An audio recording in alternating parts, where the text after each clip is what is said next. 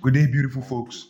There's this wise saying that goes, the billionaires of tomorrow are the crypto kiddies of today. Like, I know when Bitcoin came out, most people didn't believe in it. Like, people didn't trust it would be what it today. Like, if you check the curve of Bitcoin, it starts at zero, at nothing, where nobody believed in it. Then today you can see the price. The price is what? At the moment, it's like 60, let's just say approximately 61k USD at the moment. That's the price. And most people didn't believe it. So most people didn't get into Bitcoin. The people that bought Bitcoin that time, like if you know the Winklevoss twins, the guys that Zuckerberg paid off some money and told them to fuck off from Facebook. Yeah, those guys. Back then when they left Facebook, they took the little money that Zuckerberg paid them. People laughed at them, Harvard graduates, sports people got kicked out of Facebook, paid off some small money.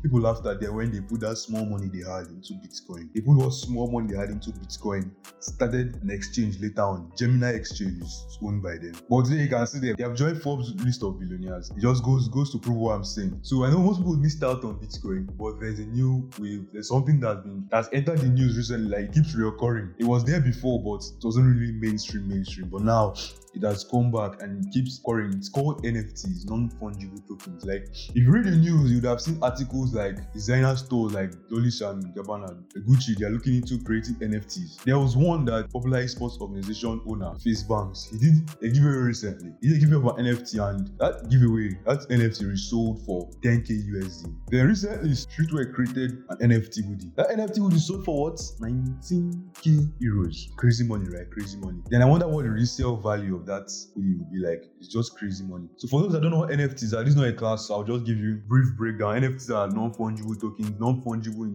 Bitcoin is fungible. No, every Bitcoin is the same. There's one Bitcoin doesn't differ from another Bitcoin. They're all the same Bitcoin. But NFTs, each of them is unique. Their digital signatures are all unique. One NFT cannot be the other. So because of how unique they are very rare. Just like all those cars that Bugatti will make, and then they'll be like only 24 of them made in the world, all this kind of stuff. But this one is like one of one. Each NFT is single, just so, and art that like people love art. Normally art resells. Like if somebody was to have had the Mona Lisa picture, if that picture belongs to my person, should resell it. Like the value will keep going up over time. The value of Mona Lisa will keep going up. Just that she sucks that it's in the museum and it's just there. Nobody can resell it, so it's just now in the museum.